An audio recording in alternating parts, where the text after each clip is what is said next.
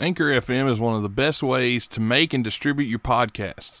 Their online creative tools can allow you to make your podcasts from home and on the go.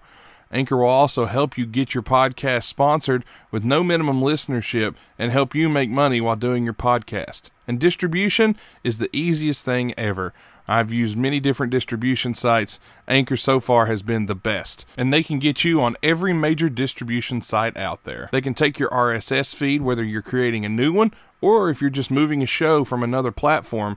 Sign up for Anchor at anchor.fm now. And when you get there, make sure you pay attention to everything they tell you to do, and they'll help make your podcast great and help make you some money. Again, head on over to anchor.fm now. Blog Talk Radio.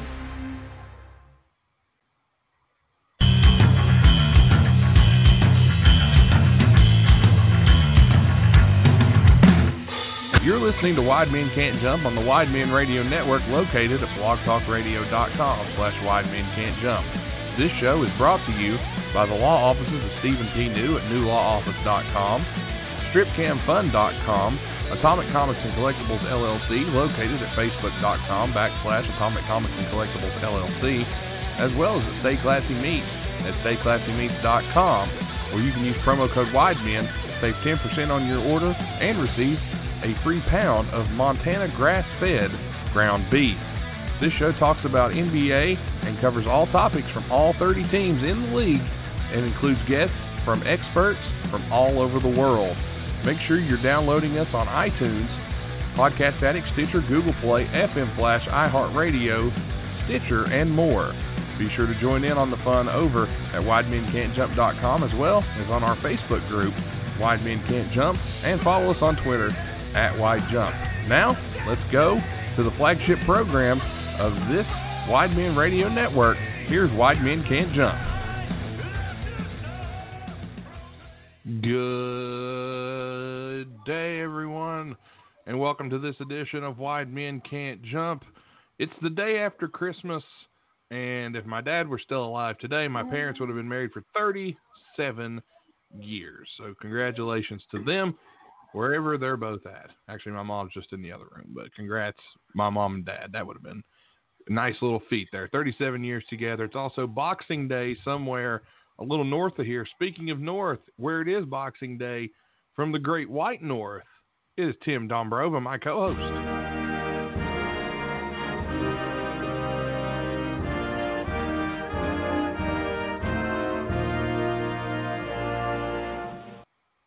Take off, you hoser. The show's brought to you by hosers. But no, kids. Living, man. Tim and I haven't really been in contact much the past few days with the holidays going on and everything. So it's really, we are kind of catching up here today. Well, I gotta share you a little something. Okay. Didn't happen in my direct neighborhood, thank God. There's been 9 earthquakes. Oh my goodness! Off the coast of British Columbia in the last 3 days. Oh goodness! Luckily, none of them big enough to do only in the 6 range on the Richter scale. But that's got to get a little bit irritating when every 4 hours the ground shakes and you shit your pants for a moment, and then they tell you nothing to worry about. Ground's shaking, buildings are moving, but nothing to see here. Like Officer Barbrady, move along, nothing to see here. 32 flaming buildings behind him, but nothing to see. Nothing to see here. Yeah, it's a little crazy. Sorry for fucking the chickens. I won't do it anymore. The bookmobile, classic episode. But yeah, so just crazy a little bit because we got some relays out that way, and they were. When we say earthquakes, we're not talking about John Tenta either. We're talking about actual earthquakes here. No, yeah, not that little shaking of the ring stuff. But speaking of to segue, no, you're in charge. I'll let you handle it. No, go ahead. You had a segue. Do it. I was going to segue that into those plummeting off the cliff of California, sinking into the ocean, LA Lakers Clippers ratings that we got from yesterday. Well, that's something that we will dive into here in just a few minutes. But of course, the Christmas games were last night. And we do want to talk about that. The ratings were down significantly. You had some numbers on that, did you not, Tim? Well, I believe it was the Lakers. The overall ratings, I believe, if I read it correctly, were down 25%. And the LeBron James game, which is the one that they consider to be the big draw, was down 10% from the game he was in last year. So something's up with the NBA, and somebody better wake up because no competition. It's as good as it gets for not anything else being on TV to watch if you're a sports fan. And they still took a bath. So something's up there, but we'll look at that when we get to it. I got some theories on that one. Okay, well, we'll dive into that. And with the ratings being down a little bit, which is kind of surprising for me, but you look at a couple of the teams that were in the games, and actually if you look at two of the teams that picked up wins last night, surprisingly, you would have thought that Clippers game would have been really a game that people would have wanted to see, Lakers-Clippers. But, well, obviously they took a bath on the Golden State game because of what went on in the, had nothing with to do the injuries and, that one was out. Those are things that can't be helped. And they were hoping for Williamson to be playing in the New Orleans game, and that didn't happen. The Toronto game probably would have been a better game if there'd have been some Raptors in the game. There was a lot of reasons why the games didn't quite live up to the hype. But, but if there was one game that you wanted to see for sure, you would have thought it would have been the Clippers-Lakers game. That's just the one that you would assume people would. And again, maybe people, maybe there's a significant group of fans that just, I don't know, that just don't want to see LeBron James play on Christmas anymore. He's been played on Christmas Day like every year. Pretty much, I would think. I said I'll find the article and I have some thoughts on what the scoop is. And I know a lot of people there's a lot of reasons. Let's be honest, without getting into it too far at this point, there's just there isn't a lot of sports options on Christmas Day, but there's a lot of options for other people to just be doing other things that don't involve doing other things with family. Yeah. Some people go to the movies on Christmas Day. That's a big thing. Even in our area last night, there was a big wrestling show on Christmas Day, All-Star Wrestling, which I do have a little story from that, if I may, if that's okay with you.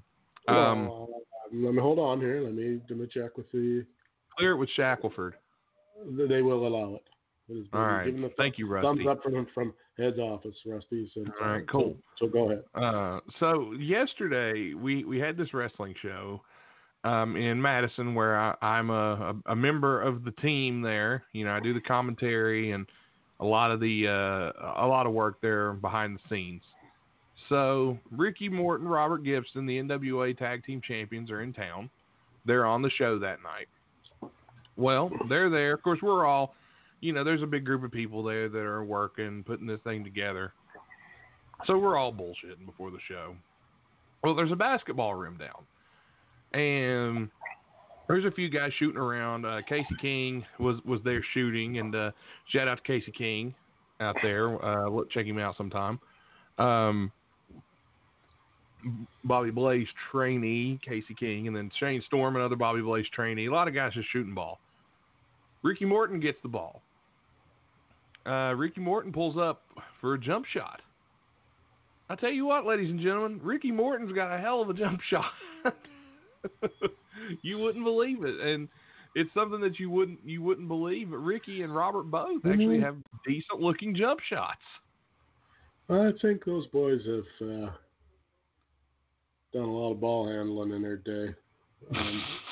Robert every day, but if the rumors are true, maybe it's what they do to blow off some steam. Well, don't need a lot. Supposedly Robert's hung like a horse. No offense to anyone out there, but So he knows how to ball handle. But, yeah, I mean, these guys, decent-looking jump shots. Like, better looking than mine. Whoa. Man down, man down. Let's roll a commercial, and we'll be right back, because I have no idea what that was. Return in just a second. Personal injury, product liability, workplace accident, mesothelioma law, Social Security disability, unfair insurance practices, family law, employment discrimination, and more. All this can be handled at New Law Office with Stephen P. New. It's New Law Office with Stephen P. New. You can get your free consultation today by calling 1-800-208-9169 or 304-362-7345 for your free consultation. A new level of personal service. Whether you've been injured or facing divorce or experiencing workplace discrimination, you can rely on compassionate, thorough representation from New Law Office.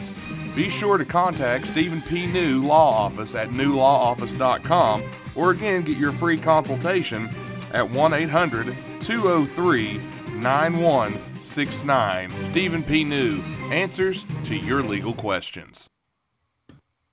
All right, sorry about that. I had a picture hanging on the wall that fell and scared the bejesus out of me. I'm not gonna lie, but I didn't know what that was. So you're left without Jesus now? The Jesus is gone? Shut up. But Stephen P. New answers to all your legal questions. He's been in the news a lot lately as Stephen P. New. Taunton. I'm going to be politically incorrect here, but I got to say it. Stephen P. New, trolling the nerds on Twitter. Absolutely hilarious. It's been fun reading his responses. We love Steve so much. Oh, yeah. Steve is far and above beyond, what is the word? Beyond reproach? Is that the terminology that person should use? Yes, I believe that would be the correct word there, the word choices.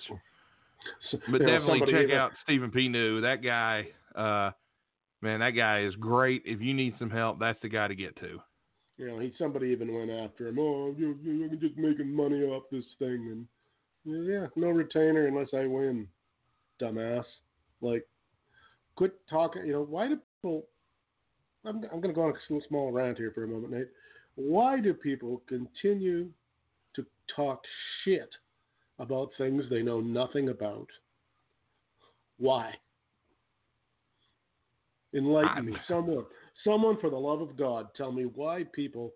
The guy is a lawyer, a nationally known. What was it? He made the top 100 greatest lawyers in the United States of America, or something along those lines. And you got these internet morons trying to explain to Steve how, I don't think you understand how this law really works. No, I don't think you understand it. You are a moron and have not left your mama's basement for 20 years. And, you're telling her. I'm utterly astounded by, like some person mentioned today, well, I don't think you understand pop culture law, Steve. And Steve's like, damn, I didn't know the pop culture law was a thing. I could have put to use my extensive knowledge of 80s music. And I'm just like, that's fantastic. It's unbelievable. I just don't understand. I mean, okay, you don't like Cornette or you're a G Raver fan. All right, fine. But, it's the kind of people that would go out and, they just discharged a firearm in their front yard and there's a cop on the sidewalk and then they sit there and look at them, what? Yeah. What I do that, you can't tell me I can't do that. Yeah, I can, and I'm about to. So, I just don't understand why people even bother. But, I've had to learn. I've had my share of Twitter battles, and I've just learned. I'm not done learning yet, but I've slowly learned. It's just easier to just not bother. People are stuck in their ways, and they're idiots if they're idiots. And if they don't agree with you, they're not going to. No sensible arguments changing anybody's mind about anything these days. Yeah, it's true. I mean, You're not wrong. I can't sit here and say you are because you're not. But I mean we have people, Nate, who listen to this show who think that Ed Bogus can't dance. And they are dead wrong, ladies and gentlemen. Because that man can cut a rug, let me tell you. That man can absolutely shake it like he stole it or something like that. I believe that's the phrase. I think he single-handedly put Michael Jackson into retirement, I believe. He's why Michael Jackson couldn't sleep at night and had to take all that medicine. Oh, Jesus. The Ed Bogus. What was the last, the Victory Tour? Was that the Big Jackson? This is it, Ed Bogus. Oh, Jesus. We need help. But anyway. Sponsored by Sheets, of course. Yeah, sponsored by Sheets. Go get your tickets now at your local Sheets. Anyway, get a free backstage pass if you order 2 orders of tots. But anyway. Exclusive behind-the-scenes, never-before-seen footage of Ed eating mozzarella sticks. Yeah, before we talk about the Christmas games, I do want to say this is the last year, or this is the last episode of 2019, and man, oh man, what a year it's been. Almost 80 countries downloading and listening to Wide Men Can't Jump this year. Thousands and thousands of downloads. Unbelievable numbers. Let's not forget Tom Robinson has been missing, found, and missing yet again. And he's one of those, man. You find him and you got to keep an eye on him at all times. He's like a turtle. How does a man that size just disappear into thin air? I've never seen anything like it. But, we've had some great games. There'll be some new Patreon stuff coming very, very soon, I promise, to all of our Patreons out there. It's been an exciting year for Wide Men Can't Jump. We continue to grow and to continue to just, I feel like our shows are just getting good. Like we're really starting to find our rhythm, Tim, you and I. And, we poke we don't really poke fun, but we have some fun at the expense of some of our more vocal and more active listeners. And we like to get them involved and get people involved. So, we love the feedback we get. I believe we're like a really well-tuned El DeBarge song. Yes. Yes, we are. Gonna get up in the rhythm of the night. That's El DeBarge, isn't it? Sure, why not?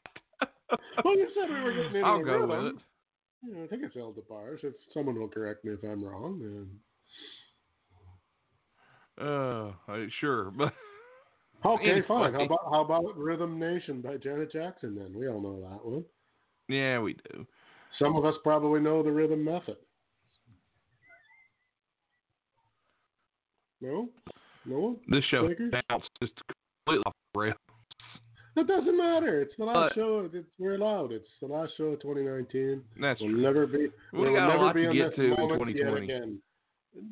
How dare you cut me off in 2019? I'm not cutting you off. How dare you? I would never. That was my reading from Scrooged by How Dare You, Nate Bush. Nate Bush? Anyone? Yes. Anyone? Bush? Anyone? Bueller? Bush? I'm not cutting you off. You right after Bueller, alphabetically. Well, but Bogus would beat both of you, so on that. Well, anyway. Anywho, back to the hoops. Back to the hoops, indeed. Take us back to the hoops, Nate. Let's look at some of the games from Christmas, shall we? All right. The first game of the day, the Raptors and the Celtics. And, of course, the Raptors were down quite a few guys. Kyle Lowry did play. No Siakam in the game. So that's a big piece. No Gasol in the game either. Celtics too much for the Raptors on Christmas Day. Without Siakam and without Gasol, yes, they were. Yeah, I mean, Fred VanVleet had a nice game. He had 27. And then out of nowhere, Chris Boucher comes out of nowhere. An undrafted player who was averaging 6 points a game is averaging 6 points a game now after he drops 24 in this Christmas Day game. So nice playing from that young man. The Celtics were rolling because, of course, their management is quite excited about the potential of getting a draft pick from Notre Dame next year. Jeez. But, yeah, I mean, the Celtics, Hayward had 14, Tatum 11, Cantor had 12, Kemba Walker 22, Jaylen Brown leads all scorers with 30, and Tatum almost had a double-double, actually close to a triple-double. Daniel Theis, he has 13. I mean, they just were finding scoring from everywhere. Yeah, I mean, normally the Raptors will, when they got their full lineup, the game will be close. They'll put in their bench guys, and the game will stay close. Then they'll come back with their starters and bury you, or not bury you, but they'll get the lead and hold it. But when they can't do that right now, and plus they've kind of used up all their luck in the previous two games where they came back from they set a franchise record for a 30-point deficit against whoever the hell it was. I don't even remember.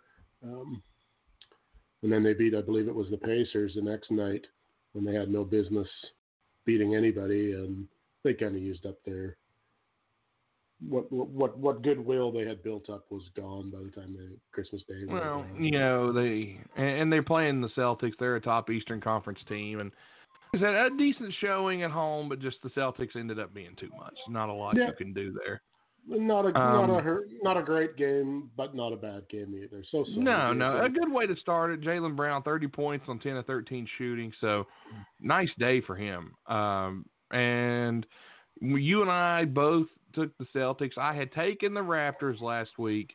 When I found out, though, Gasol and Siakam were both going to be out on the Bowl Pick'em show that we just dropped recently, I did change my pick to the Celtics. So we both got credit for that one. Let's call it what it is. I allowed you to change your pick. You did. So I get half a point for that, and you only get half for that. Well, I'm still taking credit for it. Fair enough.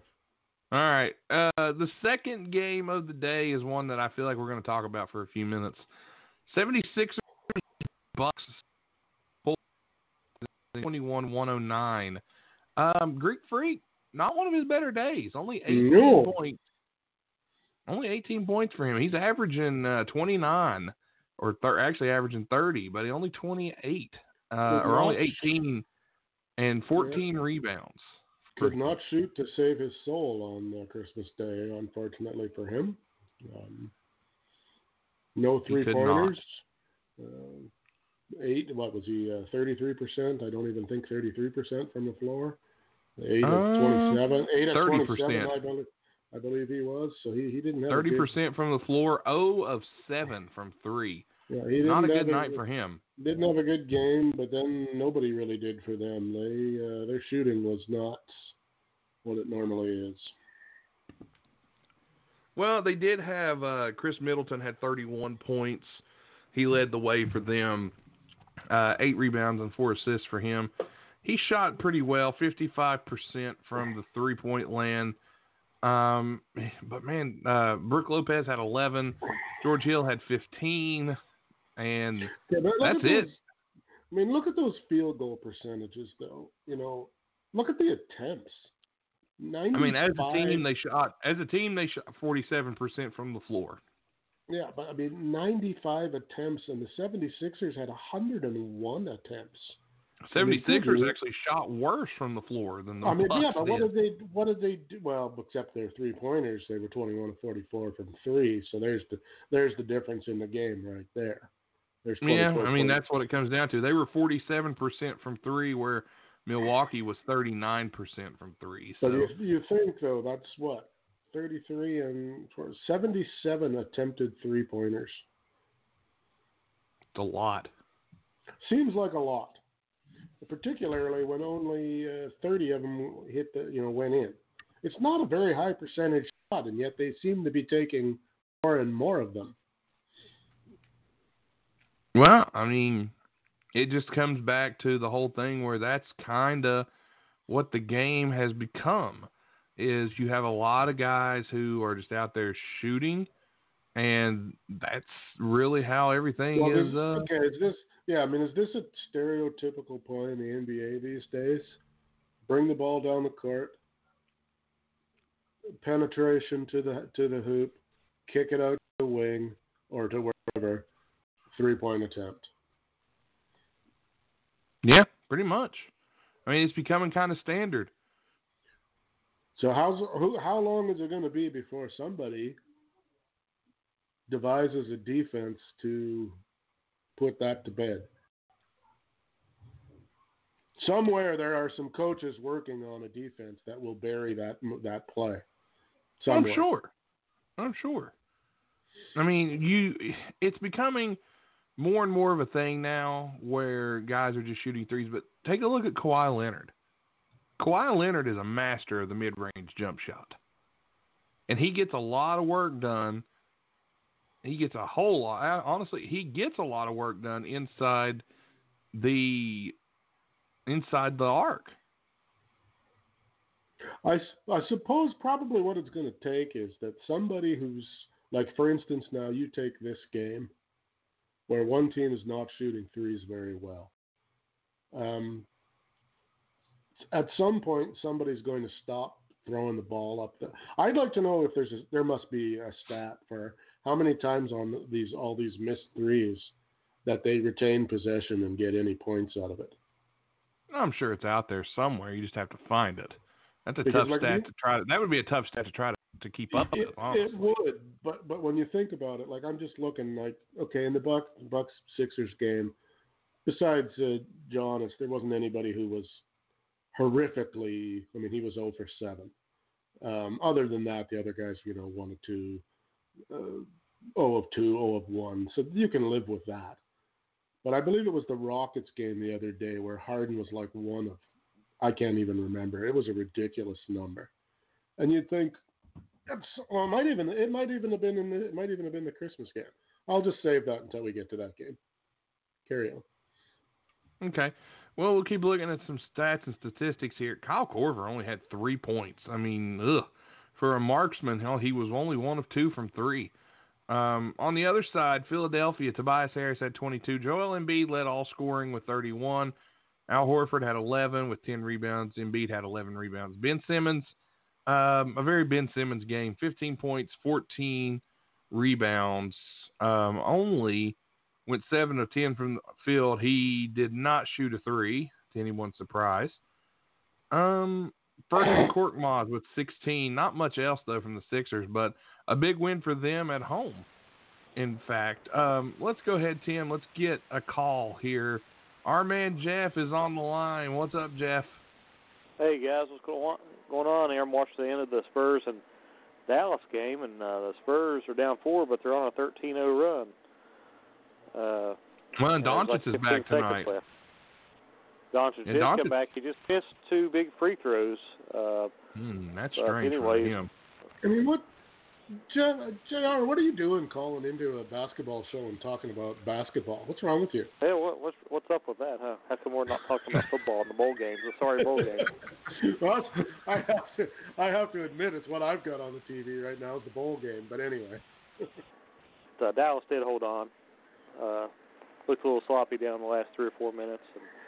But yesterday, of course, I was impressed with my Clippers.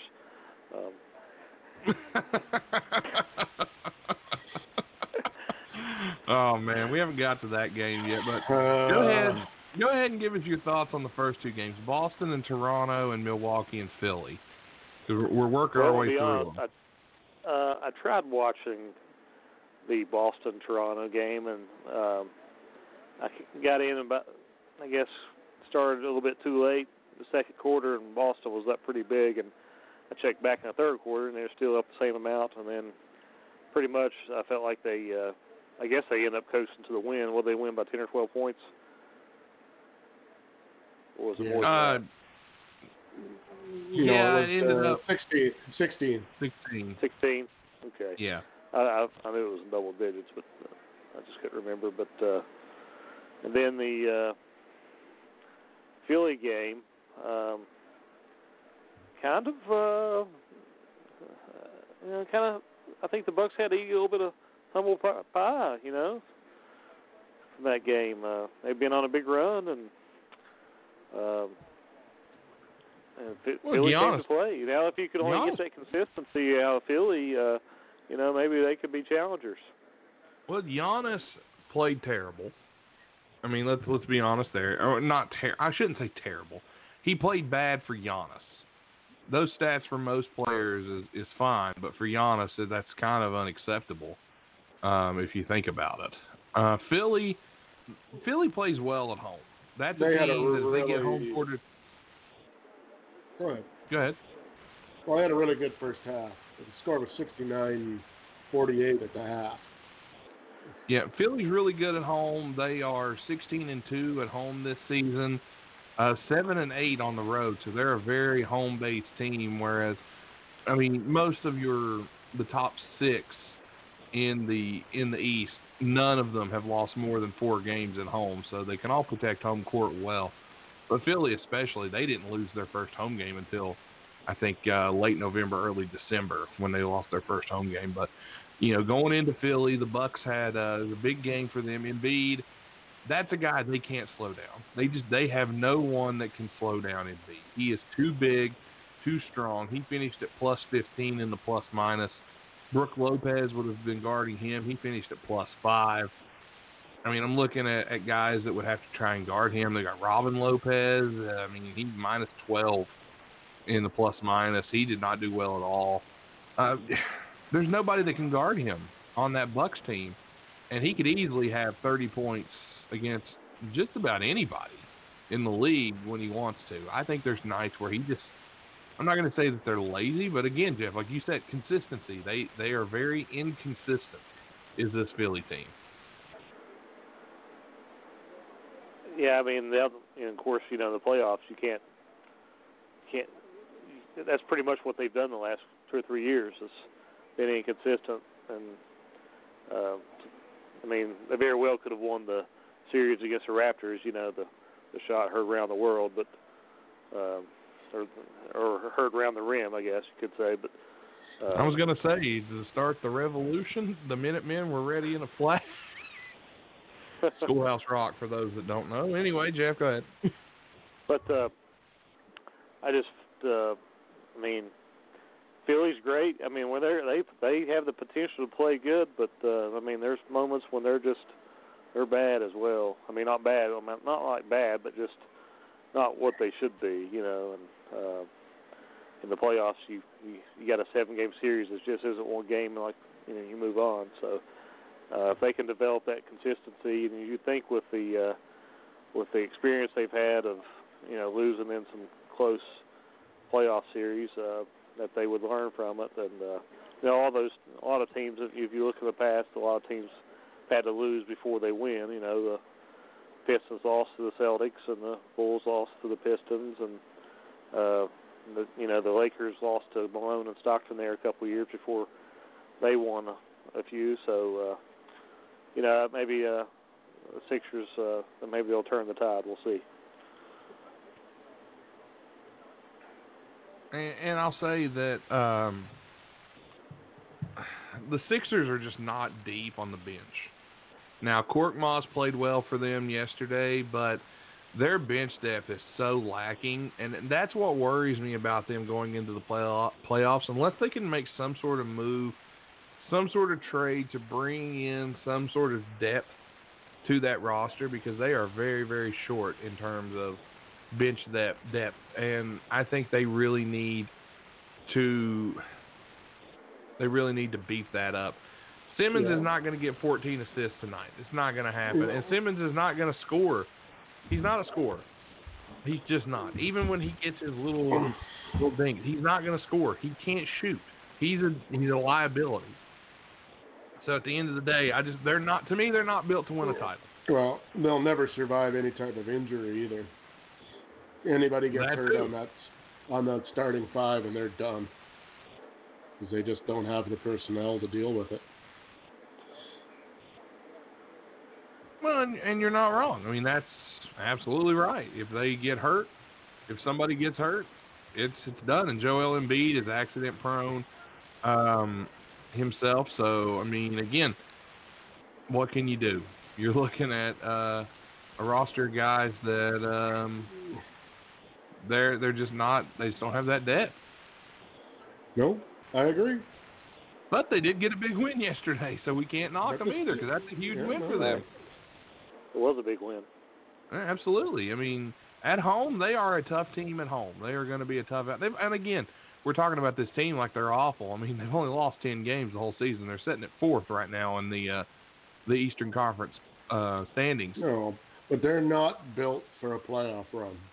No, I agree. I agree 100%. And let's be honest here. If the playoffs started today, Philly would be playing Indiana. That would be a series that would have my attention. That would be one to watch, especially if Oladipo comes back healthy. That'll be one to tune in and watch. I mean, the East is better than it's been in a long time. The East in terms of like top talent. I mean, you've got from 1 to 6 all 20-win teams right now. And then Brooklyn without Durant sits at 7. Then Orlando. Then once you get to the 8 down, it's losing records. But I mean, whenever Durant does come back next year, it's a possibility that the East could be better than the West, and we haven't said that in a long time. Yeah, it's been a minute. Yeah, I mean, you might have to go back to the days of Michael Jordan before you can say that the East as a whole was better than the West. So that's something to think about. But anyway, so that was the Bucks-Sixers game. Let's go to probably the most surprising game of the season so far. The Houston Rockets played the Golden State Warriors in Golden State. Warriors huge underdogs, and of course this game was scheduled when everyone thought Curry and Thompson and Draymond would all be playing. Draymond Green did play for the Warriors, but of course Curry and Thompson both out still. Warriors, though, not intimidated by the Harden-Westbrook combo. They get the win, 116-104, as every starter for the Warriors double figures. What a huge game for the Warriors. I mean, D'Angelo Russell, 20 points. Damian Lee, and everybody at home just said, who? Yeah, Damian Lee, undrafted player from Louisville. He's 27 years old, had 22 and 15 career highs for him. Cauley Stein, 10 and 4.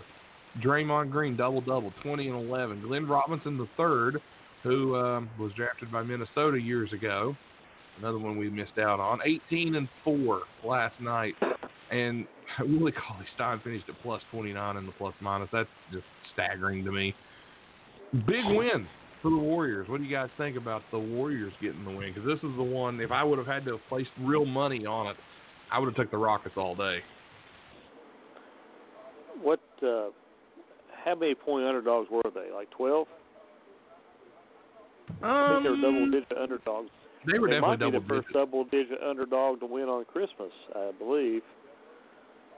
They might have been 13.5, honestly. No, 11.5. They're 11.5 point underdogs. Well, I guess it goes to say that any given night, you can be beat. I don't think Harden has scored over 25 in 3 straight games. Correct me if I'm wrong. After he had his, he was on I think he was averaging 38 or 39 a game. Yeah, he had 24. He had 24 in this game. Let me do a little digging here, and we'll get to the bottom of this. He had 24, and he cried like a bitch during half of the game. He did. You really feel him. The Golden State Warriors did what every team should do to the Houston Rockets. They double-teamed James Harden, and he didn't like it. Harden against the Kings on Monday night had 34. He did have 34. But 24. Go ahead and explain what you mean by that, Tim. The double teaming, and You were the one that pointed it out to me. I went back and watched the replay, and you were right. Harden was really whining. He got PO'd. There was a couple of plays where he barely crossed center court. He wouldn't get involved he didn't like that they had two guys on him, so he just stood where he wasn't even part of the play for several plays. It was ridiculous. As a teammate of his, I'd have been choked. And then, of course, he was also mad because he only got to the line once. And James is used to going there, 20-plus times usually, if not more than that. So he was not a happy camper after last night. He's usually got a condo there. At least a condo, normally, an apartment, a small building, duplex, something there at the line that he kind of just camps there most of the night when he gets those calls. Houston shot absolutely horrifically. They threw up 51 three-point attempts. Wow. They made more three-point attempts than they did two-point attempts. They only attempted 49 shots from the field. And, you can't win when you play like... they must have... I didn't watch this game, I've got to be honest, except for the highlights. But, 37% shooting and 16 of 51 from three-point range. You ain't going to win. Well, Harden... Westbrook had 30 and 12. Harden had 24 and 11 assists. And then Clint Capella had 10 points, 11 boards. And then Daniel House had, looks like he had 18. But I'm looking here, Westbrook and Harden combined took 50 shots from the field. Well, and what is House Jr. doing throwing up 12 three-point attempts? D'Antoni ball, man. Oh, it's all well and good if you make most of them, but... Tell me I'm wrong. That's a D'Antoni system. That's what D'Antoni wants people to do.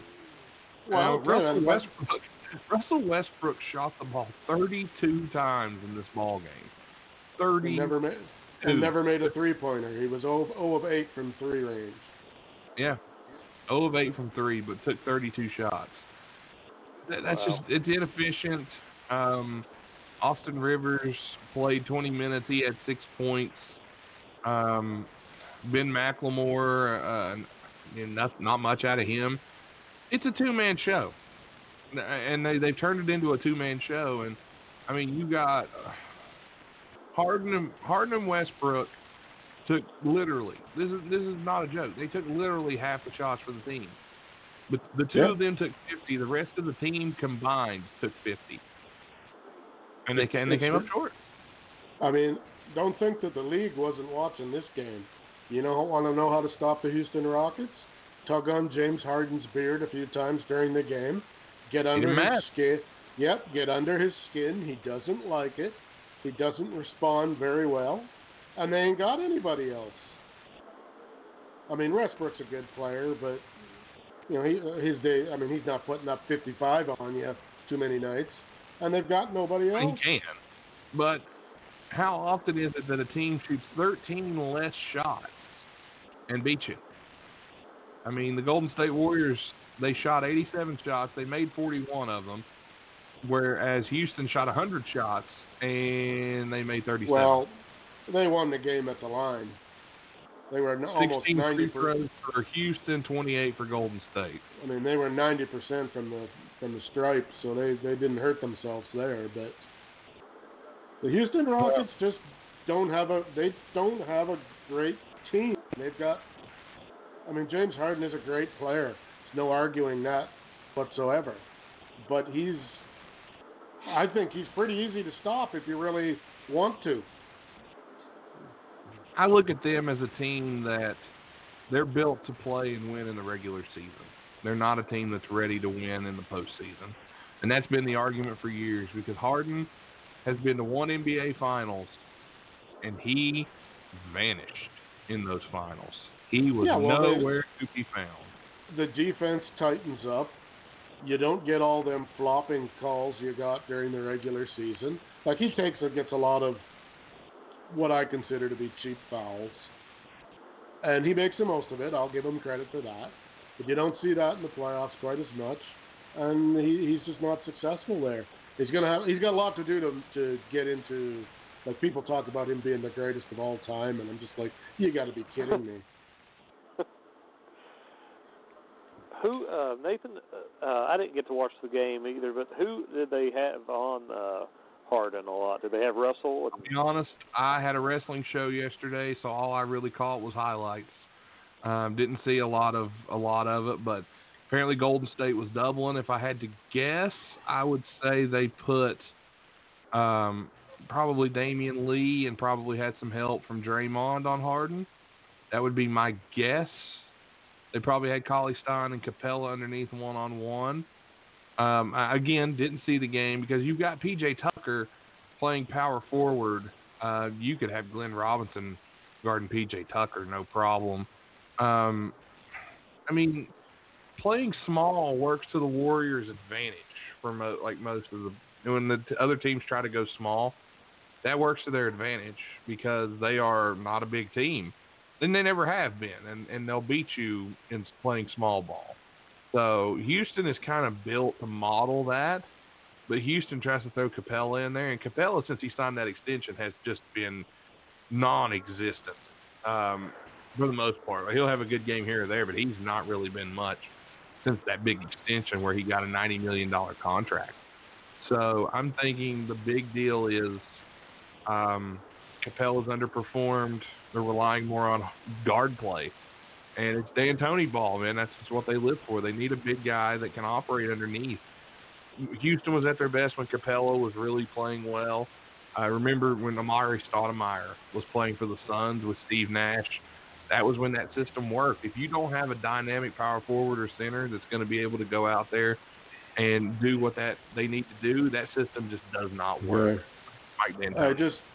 Just reading here, they said they had Glenn Robinson and Draymond Green were on him most of the night. Apparently they tried to trap him every 2 seconds when they could get away with it. So that's basically what they did.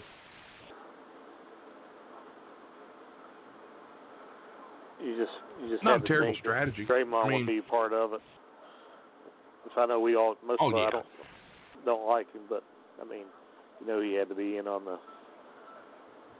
And he probably wanted to be in on, Yeah, I mean, I'm not a big fan of Draymond Green, but I will say he's a good defender because he is. He's a good defender. I can't argue that. But yeah, that one was a big win for the Golden State Warriors as they've improved to 8-24 on the season. So.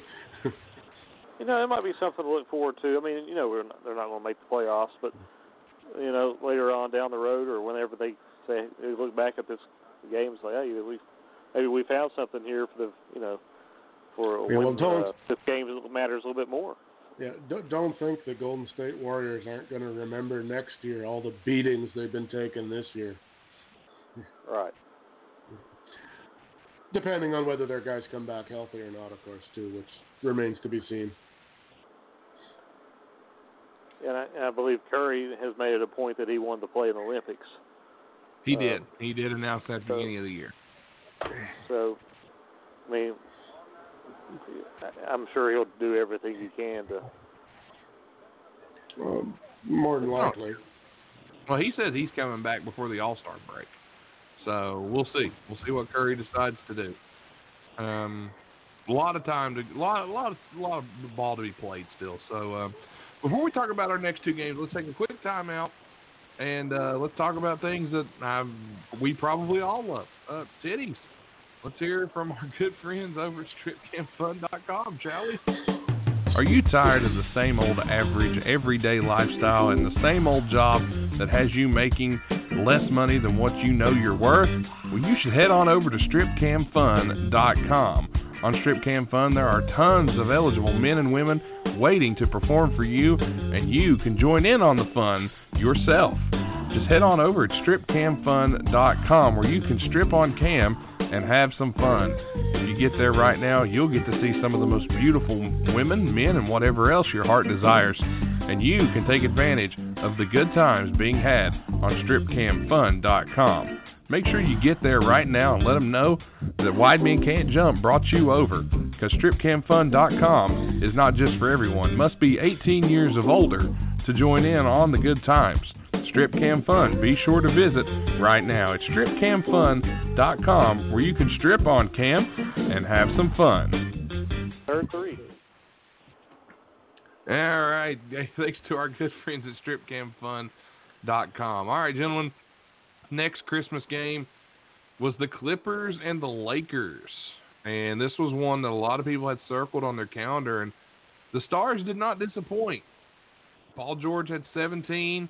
Kawhi Leonard had 35 to go with 12 rebounds. And he led the scoring for them.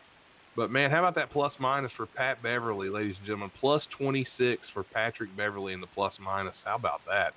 Impressive. LeBron James, 23 points, 9 rebounds, 10 assists, 1 rebound shy of a triple-double. Anthony Davis had 24. Kyle Kuzma led the scoring for them with 25. Caldwell Pope had 13 for the Lakers. Lakers fall by 5 to the Clippers, 111 to 106. So the Lakers and Clippers have now played twice this season. Clippers have got them both times. What's the thoughts on this matchup here between what a lot of people are saying is going to be a Western Conference semis or a Western Conference Finals matchup? One could only hope it would be the Western Conference Finals.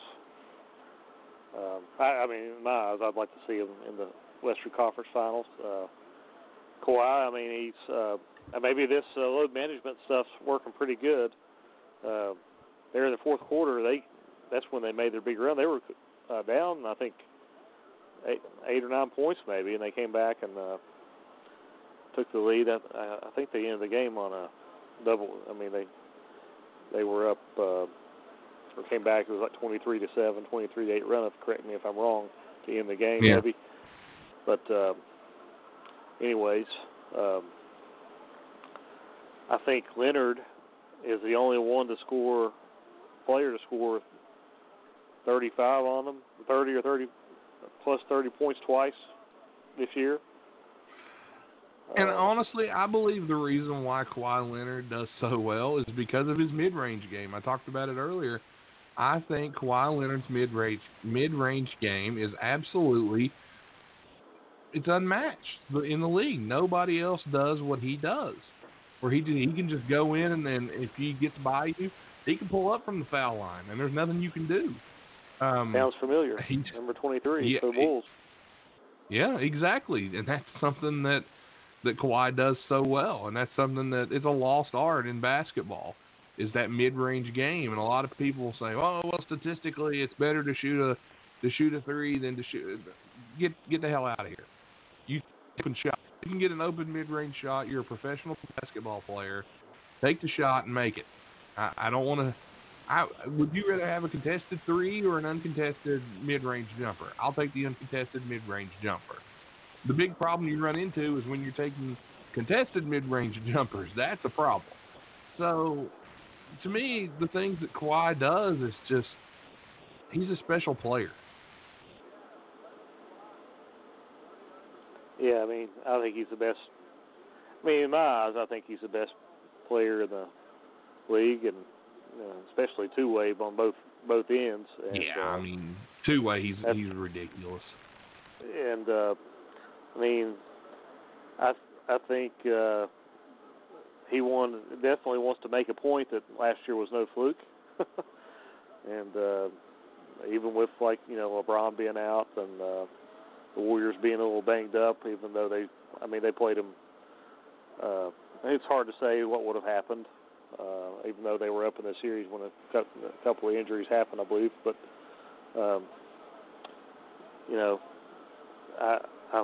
this load management stuff is, I think, is looking pretty good, and they seem to know what they're doing. And LeBron, I think he hurt his groin. Is he going to be out a few games?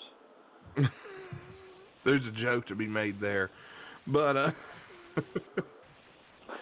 it's a leftover hernia from packing Cleveland to the finals all those years.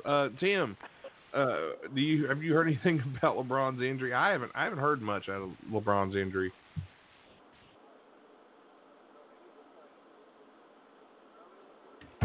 Tim, are you with us? We may have lost Tim. Well, anyway, let's we can carry on for a second here until Tim makes a return. He always seems to. Let's see here. LeBron, I'll look up a LeBron James injury. Because, he's aggravated groin injury. He could miss time, according to this. Don't know how much time, but they say he may miss some time. He says, we'll see what happens. If he's feeling well, he'll play. So we'll have to wait and see what happens with LeBron James with that groin injury. So that's kind of a... lost 4 straight? Have they lost 4 straight now, the Lakers, after starting 24-3? Give me a second here, and I can tell you for sure. They have lost 4 straight. But yet, they've lost 4 straight, but yet they're still number 1 in the West, believe it or not. And they're only the 3rd longest losing streak in the Western Conference. Well, tied for 3rd. Sacramento's on a 4-game losing streak. The Lakers are on a 4-game losing streak. The Phoenix Suns have lost 7 in a row, but the worst is the Minnesota Timberwolves have lost 11 straight games since the delay of game, right? Before they actually lost a couple before that, but they were poised to win that one, but they have not won a game since that.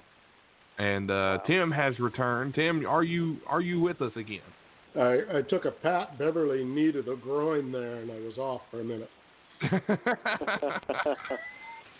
But what's your thoughts, Tim? You brought up this earlier. What's your thoughts on this game? And go ahead and talk about the ratings, because you said the ratings for these games were kind of down. The Christmas ratings were, like I said, down. I believe they said 25% across the board, and 10% on the LeBron game of the day, as they're calling it. And there was a lot of talk about why. Have we got down to the last game yet? Not yet. Should we go to the last game and then talk about it? Let's do the last game, and then we could get into the reasons why the viewership is down. All right. Well, the last game of the night, the New Orleans Pelicans pick up a surprise win over the Denver Nuggets. I was surprised, at least. Man, there's some young talent on New Orleans. I mean, Brandon Ingram has really shined this year since leaving LA. He's averaging 26 points a game with 25 points a game with 7 rebounds. Yeah, that's impressive. That might be the best thing that ever happened to him, maybe. It is. Get away from LA. I think that was really beneficial to him. It has been. He's turned his career around. J.J. Redick had 15. Drew Holiday had 20. Josh Hart had 16. Lonzo Ball even with double figures. He had 10 for the Pelicans as they pick up the win. Etuan Moore had 10. Wow. So a lot of work being done by these Pelicans. And they still don't even have Zion back yet. So a big win for them. Denver, Gary Harris had 15. Jeremy Grant had 17. Mikal Beasley with 13. Jokic 23. Barton had 10, but the most disappointing of all of this, Jamal Murray only had 8, and Paul Millsap had 0 points in this game. Wow. That's disappointing for Denver. Those are 2 guys that got to show up. Jamal Murray, who's normally money, Jamal Murray, but he did not have a good game last night in the Christmas game. So that's just unfortunate for Denver fans, but a big win there for the guys from New Orleans. What's your all's thoughts on this game? What do you think we saw from these 2 teams? What's got to happen? We talked about Brandon Ingram, of course, what he's done. What's your thoughts?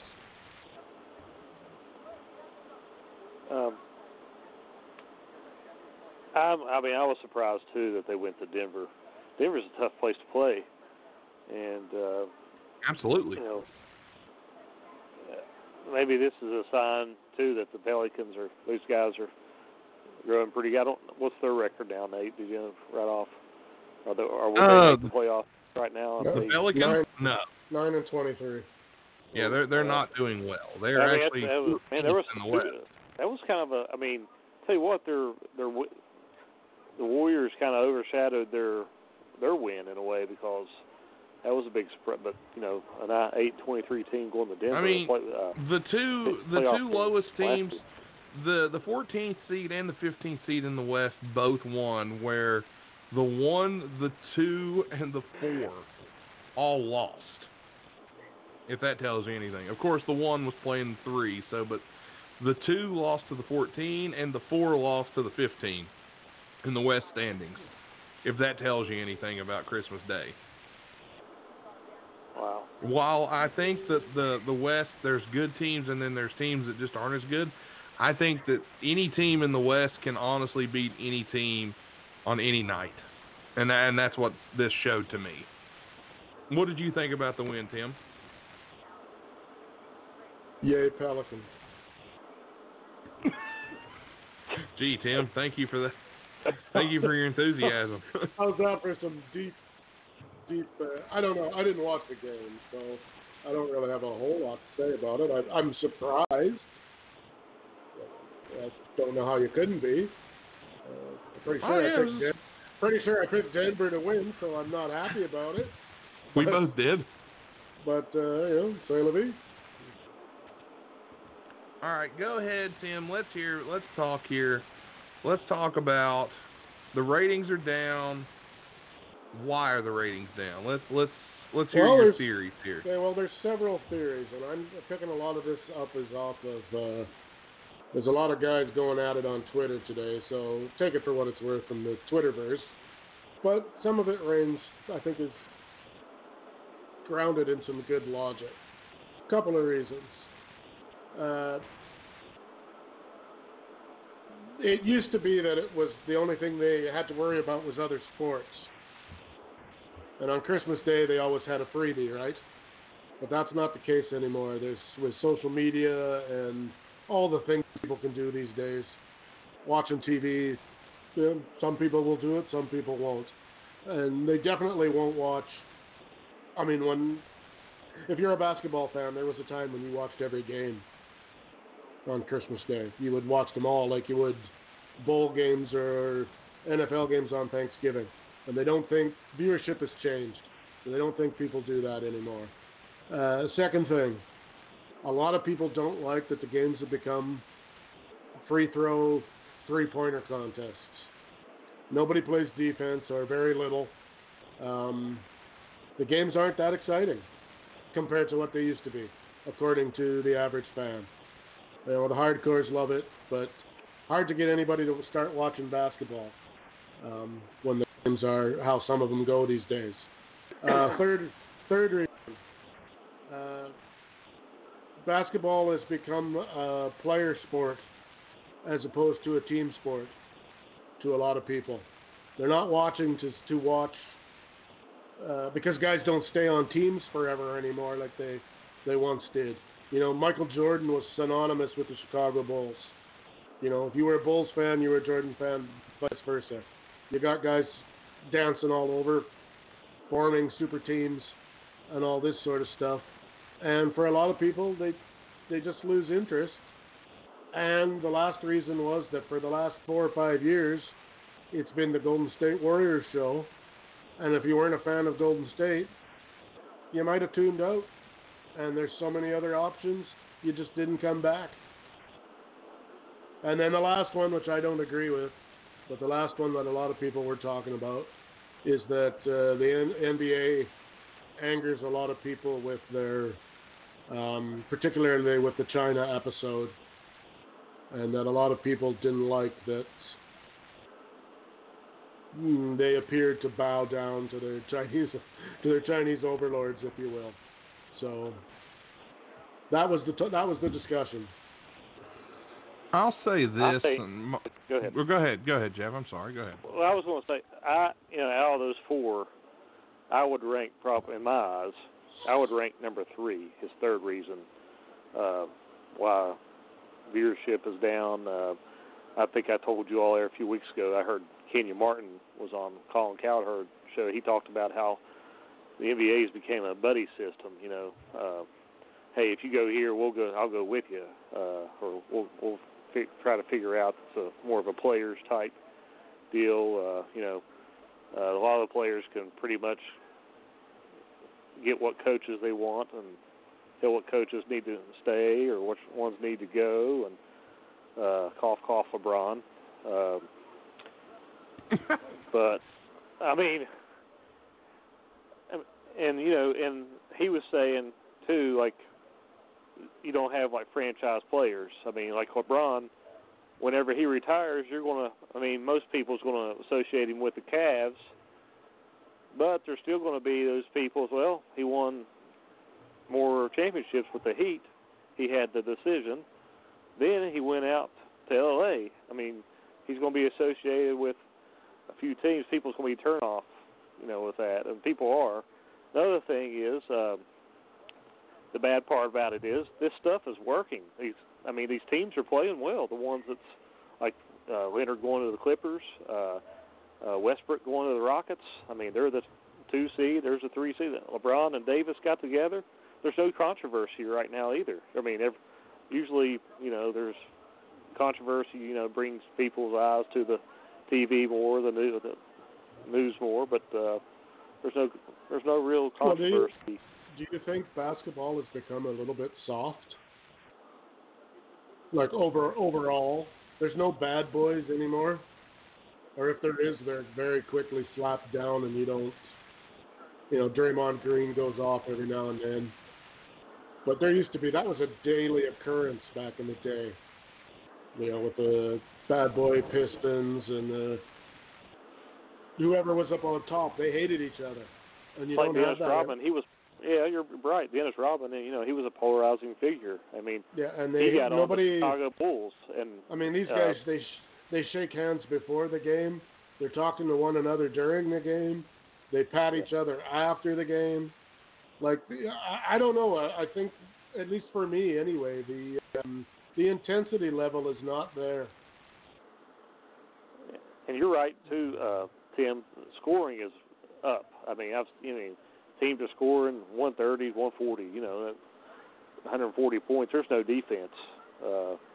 Look at the Christmas games. Nobody scored. Everybody was in triple digits. Yeah. Every game. Now, you don't mind that when it's, like I said, that I can live with when the game is hotly contested. But quite often, I mean, and I don't know, it maybe just is the sign of the times, I guess, but, and Tom used to complain about it all the time. Nobody follows their shots to the hoop anymore. They shoot, everybody watches. There's a pretty, 9 times out of 10, there's a pretty simple rebound, and down the court we go to look at it at the other end. The game has changed, I guess. Whether it's for the better or not, I guess, is open to argument. But like I said, I mean, the Clippers-Lakers game drew 5.8 million on TV this year. Last year, the Lakers-Golden State game pulled in 10 million. So, say what you want, but that is a pretty big shot. Yeah. For, somebody somewhere is going to notice that, because advertisers are certainly going to notice it, and they're going to go, well, I'm not going to give you what I gave you for 10 million fans when I'm only getting 5. I think a lot of it has to do, and I will agree, the formation of the Golden State Warriors and the super teams, and now we got to stack teams, and free agency is almost killing the NBA.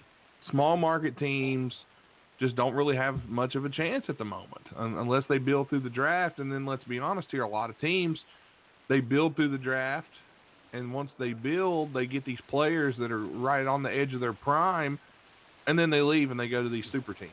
I mean, look at how many teams it happens to. I mean, let's be honest here. You don't see the Charlotte Hornets getting a superstar and really being able to keep them, right? Unless they're in contention for a title.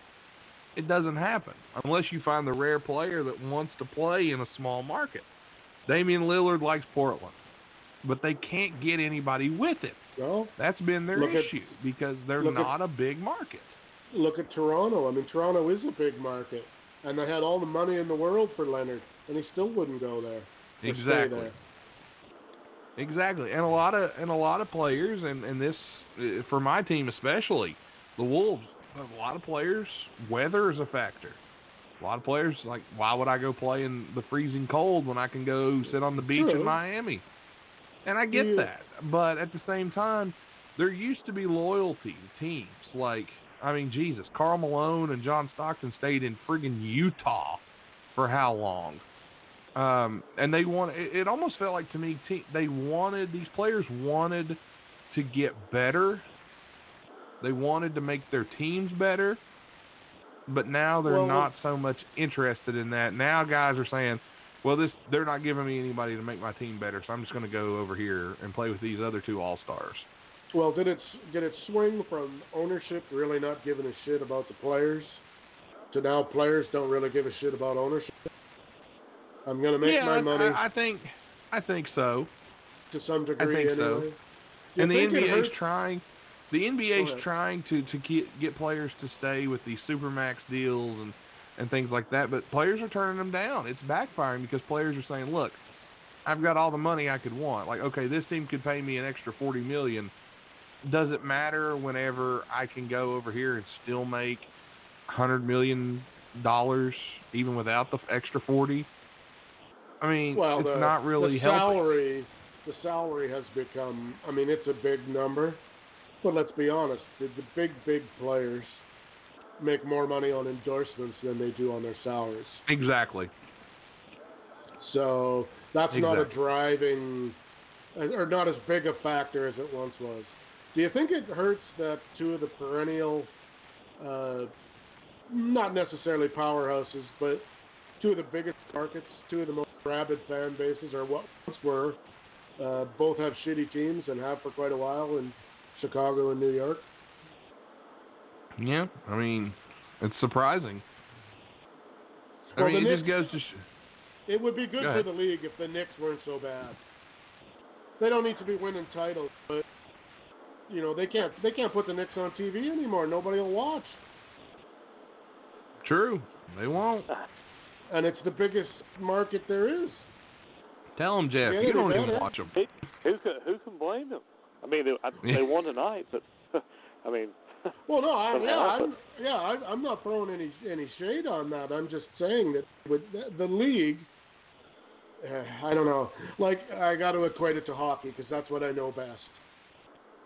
The league makes a concerted attempt to keep the big market teams relevant, however they can do it, because it does nobody any good if, like in hockey, it's Toronto, New York, Boston, places like that. Those teams need to be good because that's where the people are and where the money is. And if you can't, you know, it used to be the New York Knicks were going to be on TV at Christmas. Now, hell, Madison Square Garden, their own channel doesn't want to put them on. They're so bad. That's bad. It's sad, but it's true. But the league in hockey, they kind of would go, all right, Mr. Owner, you're not really towing the line here, and you better get with it. You know, if you want to own an NBA franchise, you got to quit. Hire a general manager and a coach that know what the hell they're doing, and try to make this team at least decent. And that's a lot of the problem in New York, is that ownership doesn't care. Right. They don't take responsibility for mistakes either, and decisions are not to go there. They don't make any basketball decisions there. They make either monetary ones or stupid ones, but none of them are really done with making the team better, because they aren't. Well, one thing that I will bring up is a lot of times it has to do with drafting, and drafting is a huge thing for the league, and you got to draft right. And I'll tell you what, we're going to take a quick commercial break here, and then when we come back, we're going to talk about every team in the league, and we're going to talk about something really interesting. I think that we're looking at an interesting time, especially with the draft, but we're going to talk about the best and worst draft picks of each NBA team. And I got kind of a list here that talks about who drafted who, and, you know, we'll talk about it. We'll be right back after this with our friends from Stay Classy Meats. Stay Classy Meats is your online meat market where you can get the best quality meat for competitive prices. Head on over to StayClassyMeats.com and use the promo code WIDEMEN to save 10% on your order. That's right, if you head to StayClassyMeats.com, you can save 10% on your order with promo code WIDEMEN, but that's not all. Not only will Stay Classy Meats give you 10% off, they're also throwing in a free pound of Montana grass-fed ground beef. Make sure you get over to StayClassyMeats.com right now to check out their selection. Whether it be pork, ribs, chicken, steak, bison, ribeye, or any other type of meat that you desire, you can get it at StayClassyMeats.com. They are high-quality meats that you will not want to miss out on. If you like to eat well and eat clean and eat some of the best quality product out there, Stay Classy Meats is for you. Again, head to StayClassyMeats.com right now. And a big thanks to our sponsors at Stay Classy Meats. Everything you could want meat-wise. Hey, Nate, all right. I want to touch on something just before we get started. Something else Tim brought up about why ratings might be down. You know, the fourth one he talked about was the thing with China and the protesters. And, you know, there are some, I mean, I've talked to some fans or people that watch it. I know that I see a lot that they kind of treat that like like people treat the NFL like the players the not Colin standing Kaepernick situation. That and people not standing up for the national anthem. I mean, there are some that. I mean, I don't know how much percentage, but they're people. I've talked to people. They feel like that was you know, they compared it to that situation. And people, I mean, to me, those people are looking for a reason not to watch. Yeah, for a lot of them. They said the big one was that a lot of people were upset because LeBron made a point of speaking out about issues, whether he was right or wrong. But then when the China thing rolled along, he had nothing to say. Right. Yeah. So, I think he said more he needed to be quiet or something of that nature, didn't he? He said, well, yeah. What could he say? I mean, his Nike contract. Right. You know, he couldn't really say much. But I mean, let's be honest. That is hypocritical on his part to scream about it's injustice in your country, but it isn't anywhere else. Right. So, but anyhow, enough of that. Go ahead, Nate. All right. Well, let's bring it up here. We'll start from the top. We're going to bring up each and every team here, their best draft pick.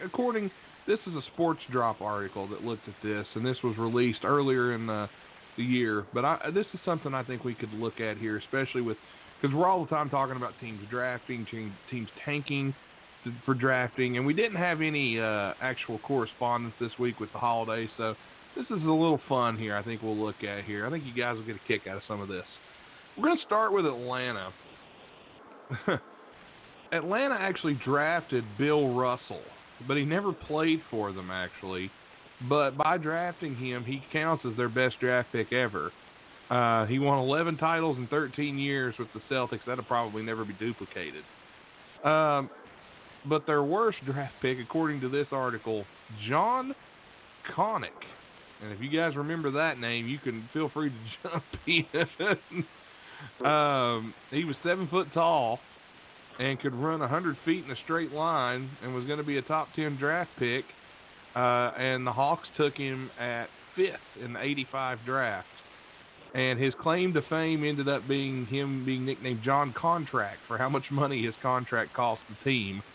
Here was 4 players taken within the next 8 picks that they could have taken. Chris Mullin, Detlef Schrempf, Charles Oakley, and Karl Malone. They passed on it. Is this down to first rounders? I believe so, yes. Okay. Boston Celtics. This one should be pretty easy. Best draft pick for Boston, who do you think? Larry Bird. Absolutely, Larry Bird. Not much else to say about him. The worst, according to this article, Jeff, one of your boys, Joseph Forte. Oh, yeah, that was a bad pick. Left North Carolina, was the 21st overall pick, and was taken in front of Gilbert Arenas and Tony Parker. Whew. And, yeah, he only spent 2 seasons in the NBA, and he stayed in the D-League a lot. So, not much out of him. Brooklyn Nets. According to this, the 3rd overall pick from 1981, Buck Williams was their best draft pick. All-Star game, All-NBA team. Pretty good years, but one of the worst picks for them, Dennis Hobson. 3rd pick in the 1987 draft. He played at Ohio State. Here's some of the guys that the Nets passed on here. There was a guy named Scottie Pippen that they passed on. Reggie Miller, Kevin Johnson, and Horace Grant were all passed up by the Nets. Charlotte Hornets, best draft pick, Kemba Walker, according to this article. Would you all agree with that, Kemba Walker? I always thought maybe Zoe might be. Maybe. I mean, there's some arguments there. There's some good ones. Larry Johnson, maybe, if they draft. I can't remember if they actually drafted him or not. Technically, they drafted Kobe Bryant, so you could honestly say Kobe Bryant. Right, But good point. They traded him for Vonnie Divac. Yeah, well, Kobe refused to play in Charlotte, so he pulled an Eli Manning. But anyway, the worst Charlotte Hornets draft pick, according to this, Adam Morrison from Gonzaga. Adam Morrison was... Yes. I don't agree with that. Tim? He was worse than George Zidek. This is this article. George Zidek, you say? Who is that? Good question. I'm just throwing it out there. I'd say Zidek may have had more productive years than Morrison. I don't know. Yeah. Well, let me check out his stats first, because he didn't have to do much to be better than poor Adam. Yeah, Morrison didn't do a whole lot. He was taken in front of Brandon Roy, Kyle Lowry, Paul Millsap, and J.J. Redick. However, Adam Morrison does have 2 championship rings with the Los Angeles Lakers. Oh. So, yeah, earned, not given. George Zidek played so little that they don't even give his stat. He has no stats here, so I don't know. But anyway. Chicago Bulls, the GOAT, Michael Jordan, clearly their best draft pick ever. I mean, come on. What about the Canadian powerhouse, Bill Wennington? Oh, God. Jeez. The worst Chicago Bulls draft pick. You guys could probably see this one coming. Go ahead, Jeff. You probably know. Probably Eddie Curry. Eddie Curry, absolutely. 2,000, 7 foot tall, strong as an ox. They thought they'd found the next Shaq, and, oh, boy, he was not the next Shaq. Oh, boy. He worked out at Krispy Kreme instead of in the weight room. Yeah, for real. Cleveland Cavaliers, LeBron James. I mean, that's pretty much given there. Overrated. Worst draft pick, Anthony Bennett. I remember this. This was probably one of the biggest number 1 busts in history. Unplayable rookie, averaged 13 minutes a game. He was so bad the Cavs gave up on him after 1 season and threw him into the Andrew Wiggins trade for Kevin Love when LeBron came back to town. That year? There wasn't really a good draft. It wasn't a good draft class. I remember them. I forget what year that was. It was. I think it was 13. Was it 13? I'm looking here. I'll tell you what. We're going to get there and look. I think it might have been. Because was that 2014? Maybe. Okay, it was 20. I think it was 2015 actually, because Wiggins went the year before. All right, let's go 2015 here. No, that was Karl Anthony Towns. 2016 was it? I think it's too late. Okay, yeah, it's definitely too late. All right, it might have been 2013 then. Let me go back because, man, Cleveland had like every number one pick there for a few years. I was kind of PO'd about it. I was like, this kind of rigged here. Okay, yeah, 2013, Anthony Bennett, the number one pick. Let's take a look at some of the guys taken in this draft. Let's see here. Bennett goes 1, Oladipo goes 2, Otto Porter 3, Cody Zeller 4, Alex Lynn 5, Nerlens Noel goes 6, Ben McLemore 7, Kentavious Caldwell-Pope 8, Trey Burke 9.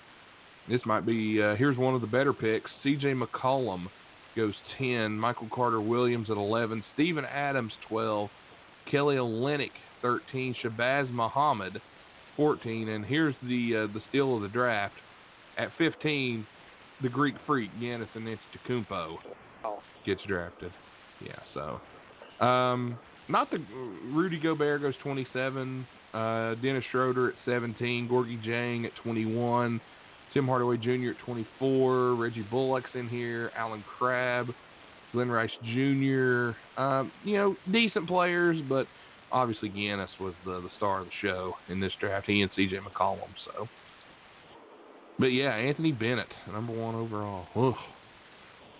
Dallas Mavericks, best draft pick, Dirk Nowitzki. I mean, that's pretty. Well, I think the Bucks drafted him, if I'm not mistaken. Yeah, but they traded for him on draft night, so I think that's the argument there. The Bucks did draft him, and they traded for him. Then, according to this, the worst draft pick was Randy White. He came out in 1989. And didn't he play football for the Cowboys? He played for Louisiana Tech. The 8th pick of the draft, Randy White. I'm pretty sure Randy White was a middle linebacker for the Dallas Cowboys. Yeah, for the Cowboys. Yeah, he was. Yeah. Well, I mean, probably not this guy, though. It's been 5 years. If we revisit this, it might be Luka Doncic. Very well could be. I mean, very well could be. But Sean Kemp, Vlade Divac, Glenn Rice, Tim Hardaway, Mookie Blaylock, Clifford Robinson, Nick Anderson, Sean Elliott, all taken in this draft, as well as Randy White. All right, Denver Nuggets, Dikembe Mutombo, arguably their best draft pick. I would argue Carmelo Anthony on that one, I think. But, arguments can be made.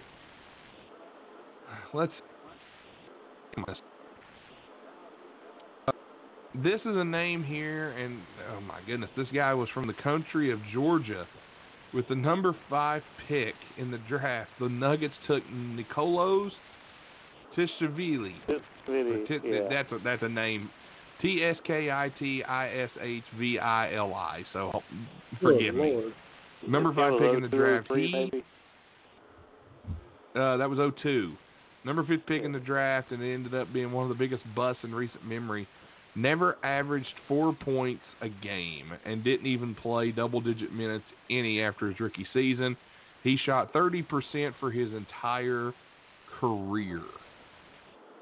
Woof. He's probably right up there with Darko. Well, hold on. Speaking of Darko, Detroit Pistons. Detroit Pistons take Isaiah Thomas as their best overall draft pick. Worst? Darko Milicic. Let's not forget that Darko was taken 1 pick after LeBron James, and before Carmelo Anthony, Chris Bosh, and Dwayne Wade. But yet the Pistons took Darko. Oh my goodness! Everybody said they were making a mistake. That they could have easily drafted any of the other 4 or the other 3 after LeBron, and that that year. The year before, they had won. I believe they had made it to the finals or won. Or that year they won the title. I think they'd won the. They either won the title the year after this, or something like that. Like they won a title in that area. Oh man! You got to wonder who was in charge of scouting. Joe Dumars was the one who made the pick, so it was really surprising. I tell you. It's a bad pick. Wow.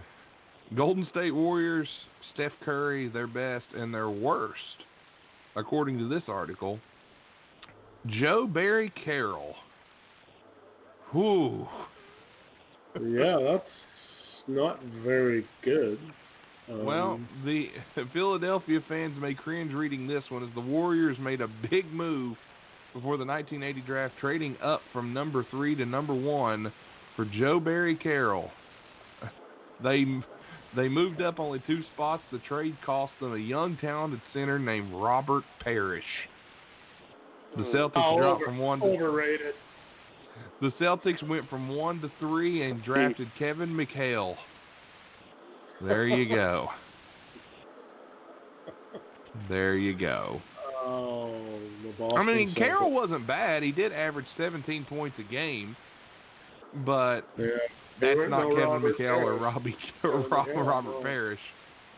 Houston Rockets, Hakeem Olajuwon, their best draft pick, clearly. And here's a name, ladies and gentlemen. 14 picks after they draft Yao Ming, they take Boshjan Nakbar. Ooh. They take him at 15. Ooh. Not Great international player. God. Averaged less than 15 minutes a game in 3 seasons and was traded for basically nothing. Indiana Pacers, Reggie Miller's their best draft pick. Those are kind of the best picks are kind of obvious for most of these teams. The Indiana Pacers, though, Rick Roby. Ooh, my goodness. The number 3 pick in the 78 draft, he was at the University of Kentucky. He started only 46 games in 8 seasons, averaged 7.6 points for his career. How do you spell his last name? R-O-B-E-Y. Oh. Okay. So no relation to the Miami Dolphins punter from years gone by. Reggie Roby. There we go. Oh, God. Look at the old man pulling names out. Look at that. Yeah, I love it. Well, according to this, he didn't last long in Indiana. The Pacers shipped him out on a trade in his second season to the Celtics, a team that had picked 3 spots later in the 78 draft. They also had taken a player local to the Indiana, some guy named Larry Bird. Indiana had the opportunity to take him and passed him up for Rick Roby. Larry Bird. Go. But there was a lot of controversy around that Larry Bird pick, though, because they picked him before he came out. Another year left in college. Good player, but not very clutch. That Larry Bird. No. L.A. Clippers best pick, Bob McAdoo. McAdoo gets a little love there. And their worst pick, oh my God, the Candy Man. Michael Olowokandi. Oh, the great White. Oh yeah, I know that name as being on a list of absolute failures. Man. The Candy Man shot under 44% for his career, despite being 7 foot tall. The Clippers had nothing to show for the number 1 pick in a draft that they could have gotten Dirk Nowitzki, Paul Pierce, and Vince Carter. Ooh. Antoine Jameson was in there, too. Yeah, he was. Antoine Jameson was underrated. And so was Rashad Lewis, damn it. I said it. Yeah, the Lakers could have went a lot of ways here, but, of course, they go Magic Johnson as the best. So, yeah, I could see that. Their worst pick, though, Sam Jacobson. His career summary on Wikipedia says he is a grand total of 21 words, saying literally nothing more than the fact he was taken by the Lakers in the 98 draft. Who drafted Kobe Bryant? The Lakers. Well, technically the Hornets did, but they traded Kobe on draft night. So. Okay, what about Kareem? The Bucks. Bucks drafted him. All right, fair enough. All right, Memphis Grizzlies best draft pick, Mike Conley. Not a bad pick there, and boy, we might be able to guess their worst draft pick. Jeff, any guesses? You asked me too quick. Memphis Grizzlies. Maybe it was I won't say their franchise. Well, it might have been Bryant Reed. It'd be big country if you're counting Vancouver. Yeah. I'm not counting well, according to this, Hashim Thabit. No, it's big country. Yeah, big country was horrible. Yeah, I agree. Well, there you go. The franchise. According to this, though, Hashim Thabit was selected second in the 2009 draft, right behind Blake Griffin, and they passed on a guy named James Harden and Steph Curry. to take Hasheem Thabeet. Oh, that hurts. Yeah. Don't worry. really, We passed on Steph Curry that's twice. a stinger, boy. We passed on Steph Curry twice in Minnesota. I can't wait to get to their team here. Miami Heat, Dwayne Wade, their best draft pick. I cannot argue that. Worst draft pick though. This was a guy I thought was going to really turn out, and he really didn't. Michael Beasley, out of Kansas State. Oh yeah. He was the number 2 pick in 2008. I thought he was really going to turn into something, but he never did. So Beasley deemed he was a salary dump, and he's still bouncing around the league to this day. A lot of potential there. Milwaukee Bucks, Kareem Abdul-Jabbar. Oh, man. Oh, this pick.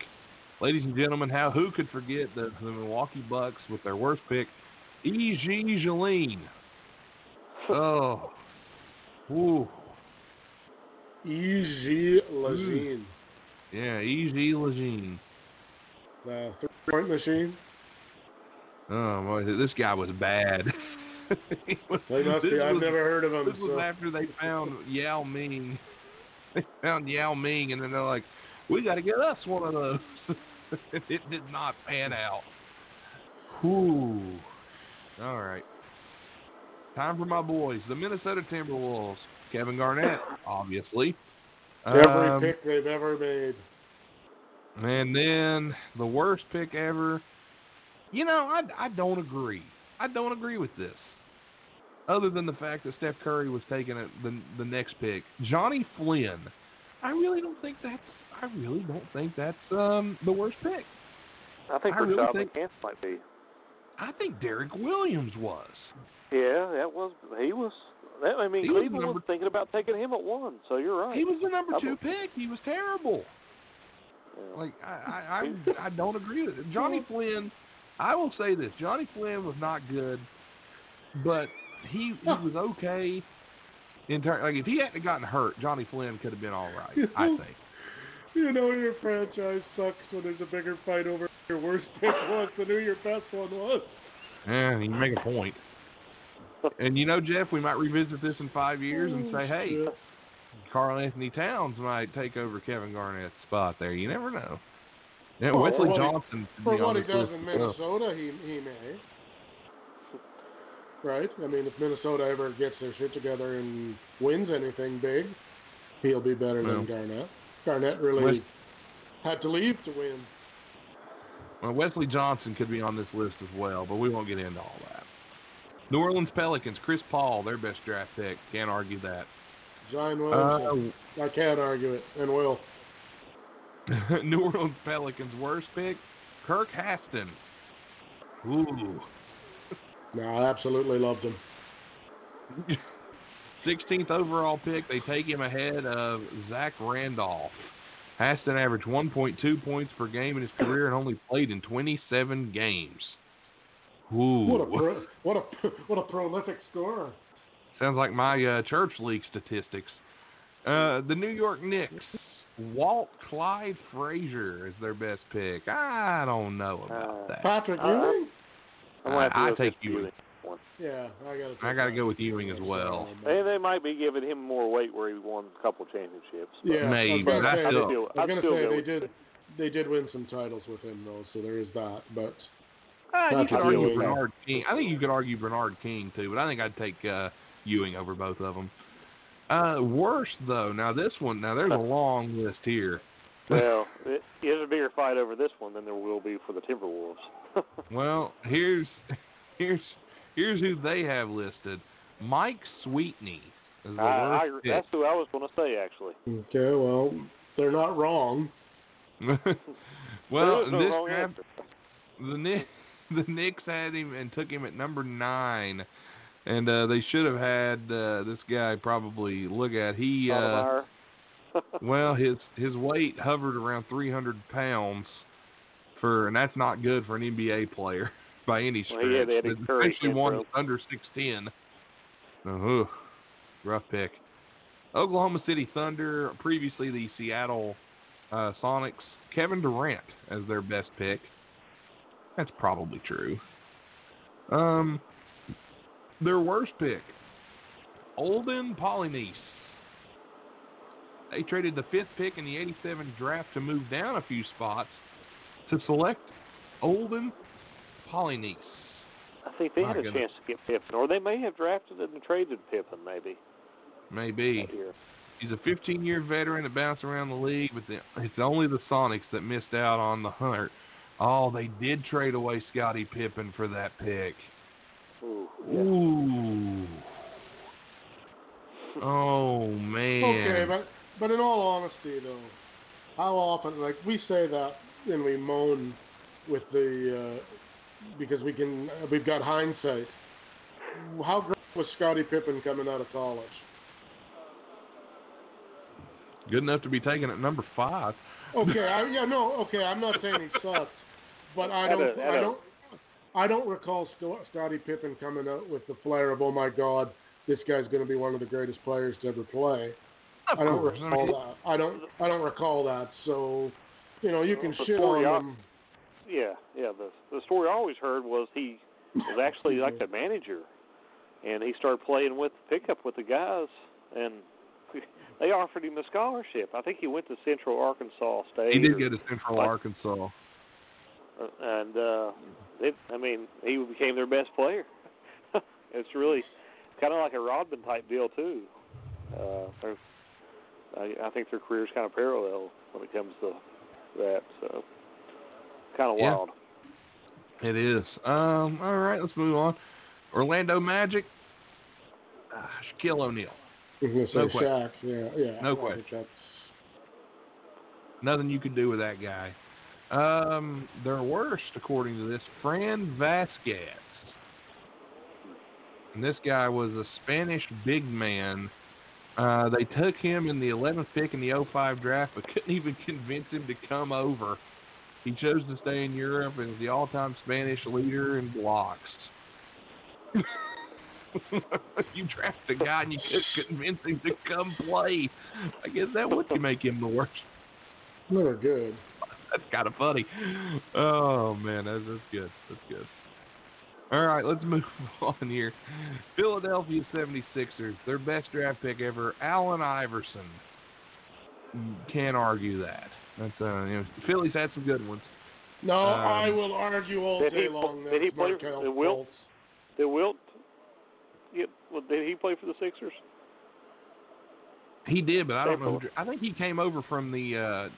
Didn't he come over from the ABA? Maybe. Or he played, or did he play for the Warriors first? Yeah, it might have been Philadelphia. Yeah. Or the yeah. But anyway, okay, I'm not sure. Either way, worst pick. Barkley would have to be up there too, I believe. Barkley was a good one. There's been, you can't. I don't know if you can count Dr. J. He came over from the ABA, so not sure. Well, according to this, the worst pick for the Sixers ever was Markelle Fultz. I don't think that's going to be true. I don't think he'll be the worst pick by them for their organization. He's actually turned it around quite a bit this year. That was the best thing that happened to him. For now, we'll go with it, I suppose. But they did pass on Jason Tatum for him. So yeah. I mean, in 2002, they took some guy named Yuri Welch, who I've never heard of. 16th overall. I mean, yeah, not very good either. All right, Phoenix Suns. Phoenix Suns best draft pick, Steve Nash, according to this. The Canadian wonder. And the worst pick, and you know what? I'll amen this one. Dragan Bender. God, this guy's awful. Why? I have no idea. Bender. Yeah, I don't know why. They took him at number 4. I'm just like... Yeah, in relation to that robot off of Futurama? You mean Bender? Yeah. Hey, Nathan, I think there was going back to the Pacers, they took a bust named Jonathan Bender. They expected big things out of him. I believe it was the Pacers. and Jonathan, I've heard the name. But yeah, that was. They thought he was going to be maybe like, Kobe or whatever. Jermaine O'Neal. For a long time, he thought he was going to be a bust, but he ended up having a good career. Jermaine O'Neal, say what you want. He's got a hell of a right hand. Ask him in Detroit about it. But yeah, Dragan Bender goes 4. Here's some of the guys they passed on: Buddy Hield, Jamal Murray, Domantas Sabonis, just to name a few. Malik Beasley, Karis LeVert. So Pascal Siakam, DeJounte Murray, so Malcolm Brogdon. So yeah, they kind of missed out on that one, taking Bender. I never did figure out why they took him. All right, Portland Trailblazers, best draft pick, Clyde the Glide Drexler. I don't think anybody's going to argue that. Tough to argue. Ooh, all right. Now here's where the debate might come out. There's 2 guys that immediately leap off the page. Which guy do you think's the bigger bust? Sam Bowie or Greg Oden? Ooh. Oh, yeah. Boy. That's a whole bunch of bad there. And they also took LaRue Martin in 1972 at number 1. Sam Bowie. But the problem with that is who they took him before Jordan. They did. Well, they took him before Jordan, and they took Oden before Durant. But didn't he have a whole pile of injuries? Yeah, so did Bowie. He sucked. Okay, I don't know Bowie, but that could go either way. A quick story: the Trailblazers GM asked Bobby Knight during the Olympics in '84 who he should take. He said, "Take Jordan. If they take Olajuwon, Houston takes Olajuwon." And they said, "Well, we need a center." He said, "Play Jordan at center." he wasn't wrong. No. The funny thing about that is, I don't know if anybody's ever watched the top 5 reasons you can't blame Portland for taking Sam Bowie over Michael Jordan. That was a show that used to come on ESPN all the time. Apparently, to decide who got the number 1 flip or the number 1 pick, they flipped a coin that year because I think they had like identical records or something. Who was going to get the first pick in the draft? The Blazers got to call it, right? So they're flipping the coin. The guy, I don't know if it's the owner or the general manager or whatever, he flipped the coin that day, and he flipped it a bunch of times. And the last time he flipped it, it landed on tails. He called tails. It was heads. They take Olajuwon. Do Houston. He takes Bowie. Then Jordan goes to Chicago. So okay, well, there's that. I'll throw this out there after looking. Also, Charles Barkley and John Stockton were in that draft, too. Sam Bowie played 511 games in the NBA, and Greg Oden played 105. So I'd say Greg Oden has to be the bigger bust. If Greg Oden was healthy, we'd be talking about how dominant he was, because that guy in college took Ohio State to the NCAA finals by himself. And I will always say that. It's hard to believe that he's only 31 years old right now. He could still be playing. He could. He looked so old, too. When he was in college, he looked like he was 35, 40. Yeah, you're not wrong. He was a brute. Sacramento, best pick for them, Peja Stojakovic. Worst pick, according to this, Purvis Ellison. What a name. Guys that they passed up on. Let's see if they say where he was taken. 1989 draft. He missed over half his rookie season with injuries. Was injury plagued for his whole career. They passed on Sean Kemp, Glenn Rice, Tim Hardaway, Vlade Divac, Cliff Robinson, Mookie Blaylock, and Sean Elliott. Ooh. San Antonio Spurs. Tim Duncan is their best overall draft pick. You could argue the Admiral there, I think. But Duncan did fine. Their worst pick, according to this, Alfrederick Hughes. 14th pick in the 85 draft. Played 12 minutes, almost 13 minutes a game for one season, and washed out of the league. Yeah. So he was just there and then gone. One season in the league, and that's it. He was gone. Very interesting. All right. Thanks for the conversation, guys. Toronto Raptors. Vince Carter considered their best overall draft pick. That may change in a few years with Pascal Siakam on the rise. According to them, the worst, and I'll have to agree with this one. Who do you guys think would be the worst draft pick for the Raptors of all time?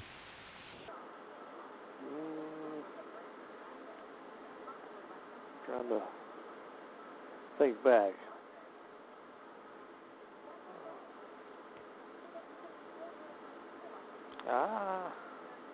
Well, let's get to it. I don't really know. Andrea Bargnani, 2006 number one overall pick. And yeah, so bad pick there. There you go. Yeah, you can't argue that one. No. Utah Jazz, Karl Malone as their best pick. I will not argue with them there.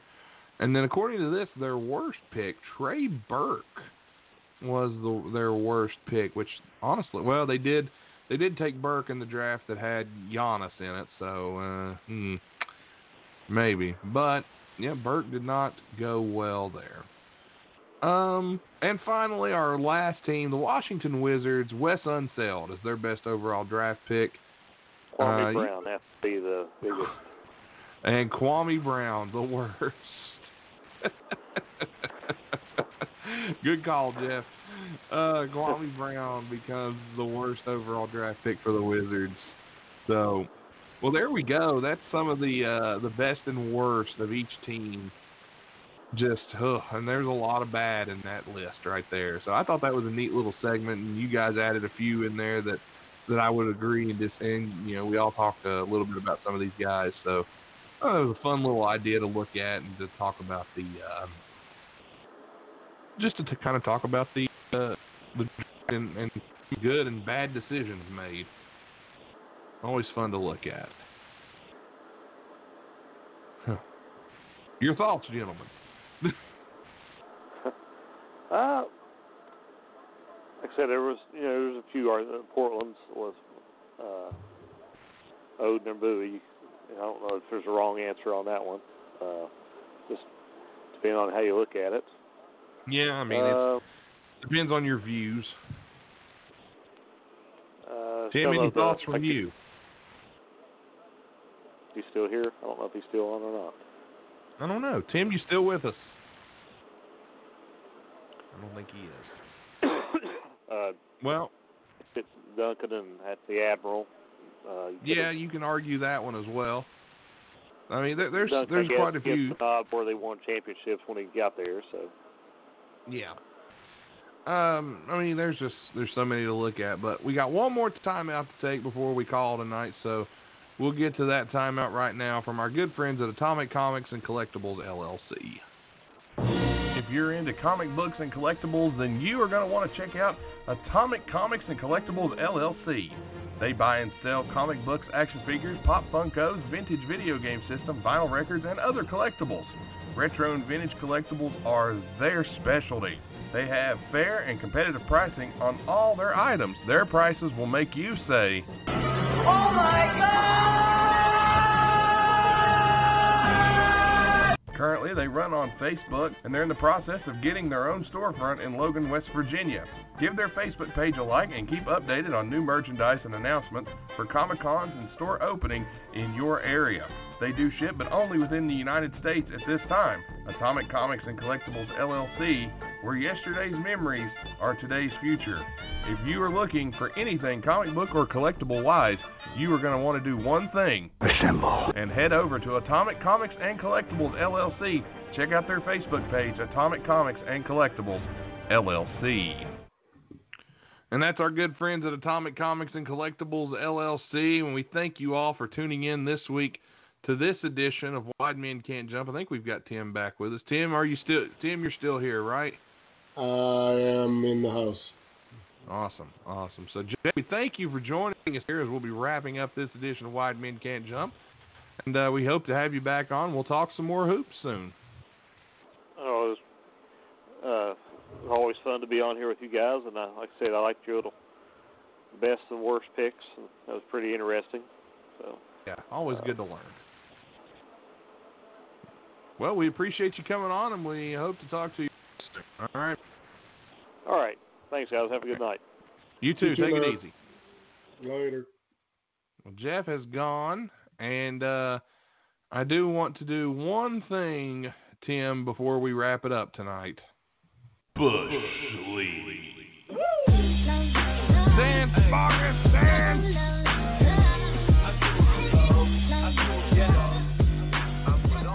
Bush League. That is correct. It is Bush League. It is the last Bush League of 2019.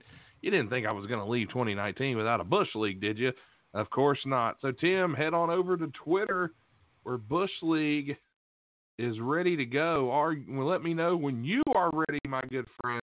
And scroll down, and we'll start at our bottom video feed.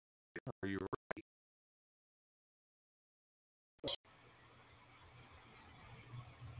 I'm sorry, I missed that. What did you say? And I lost Tim again. Well, Tim's been having some issues tonight with some power flickers, so that is something we have kind of struggled with here. He should be rejoining me in a moment. Once he gets here, we'll wrap the show up here. But I do want to get to Bush League, and I can't do it without him, so he'll be joining us in just a second. But I thank you guys so much again for listening to the show while I wait for Tim to jump back on. It's been a great year, and we hope to have many more ahead of us. And Wide Men Can't Jump continues to grow all the time, and we're really enjoying it. We're hoping everyone's enjoying the show. We hope you guys are liking the content, and we love it when you get involved. We love hearing from you. We love talking to you. So follow us on Twitter at WideJump, and you can follow us online at widemencanjump.com if you head over there. I'm going to try and get a few articles left up here soon, so just head on over. Tim, you back? Let's try this again. All right. Are you on the Twitter page? I am. I never left. That was Blog Talk. It made a god-awful noise. Adam. What is it? Nothing. Go ahead. All right. Admiral Schofield throws the ball into the corner, and it goes way into the crowd as that one, he wasn't even close on that one. Even he had to chuckle. My goodness. Tries to throw it to the corner and throws it to no one. Not even remotely close. What is he doing? Auditioning for the role of starting quarterback somewhere? I'm going to say, Dak Prescott, look out. Admiral Schofield's coming for you. Showing the deep ball there. Absolutely. Admiral Schofield. You know what that was? That's Bush League. You hear me? You hear it. But our next nominee, Robert Covington. Robert Covington. The Wolves needed these points in a bad way in Portland the other night. And Robert Covington, after Portland loses the ball, Covington goes for a layup, and whoop, there it goes. Right out of bounds. And they turn the ball back over. And just slipped out of there like he had popcorn or something. Like somebody said something and he thought he was like stole that ball or something and dropped it. Like, yeah, stop or I'll shoot. That's what it looks like. Robert Covington. Okay, I didn't have it. Wasn't me. Robert Covington. That was definitely. I mean, that is Bush League. That was Bush League. And finally, our last Bush League nominee for the week, Marco Bellinelli makes poor Ja Morant, the number 2 pick, just he falls down, and that boy's ankles were broke.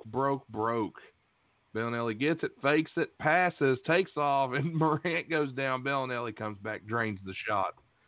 Ooh. And then did he get I can't quite. Did he get hooked a tiny little bit on that one? No, he didn't. No, he just fell. He tried to stop and couldn't stop.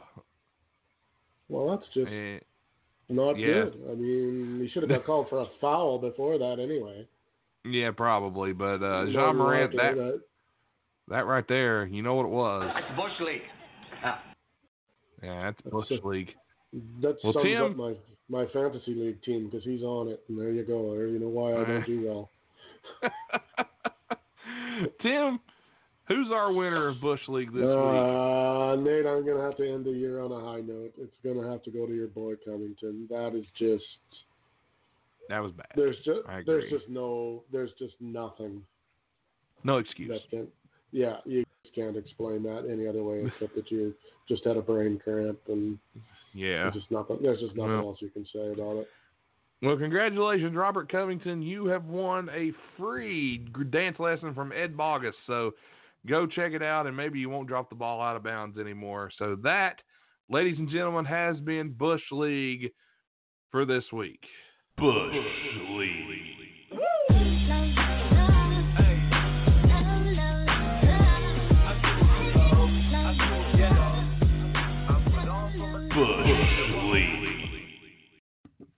And that'll do it for Bush League for this week and for the year, and we are all out of time. Thank you guys again for listening to the show, and thanks to our great sponsors. They've been great this year. Steve P. New Law Offices at newlawoffice.com, stripcamfun.com, Atomic Comics Collectibles LLC. Check their Facebook out. Stay Classy Meats at stayclassymeats.com. Thanks to all of our wonderful sponsors. Tim, it's been a great year. What say you? I don't know, Nate. I'm feeling very Tom Robinson-ish right now. You've been having some technical issues. No, that time I did it myself. I X'd out the wrong window. I cannot tell a lie.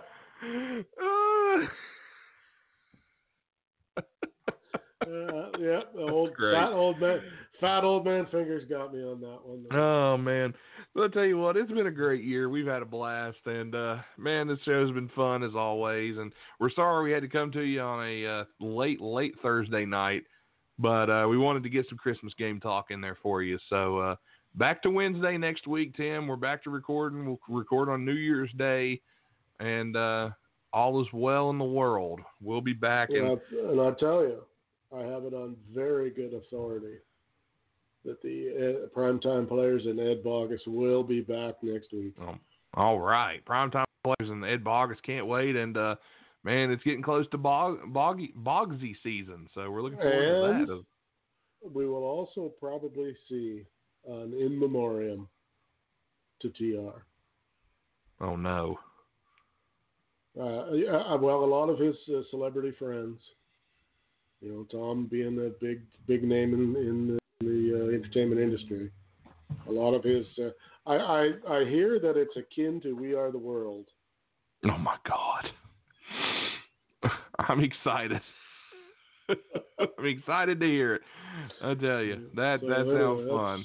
This is what I know at this point, so we'll stay on top of that story. Well, I can't wait, and I know you guys can't wait for us to shut up so you can listen to your next podcast. So thanks again for listening this week. Check us out on all of our social media platforms and everywhere that we love to be found. Twitter, Facebook, etc., etc.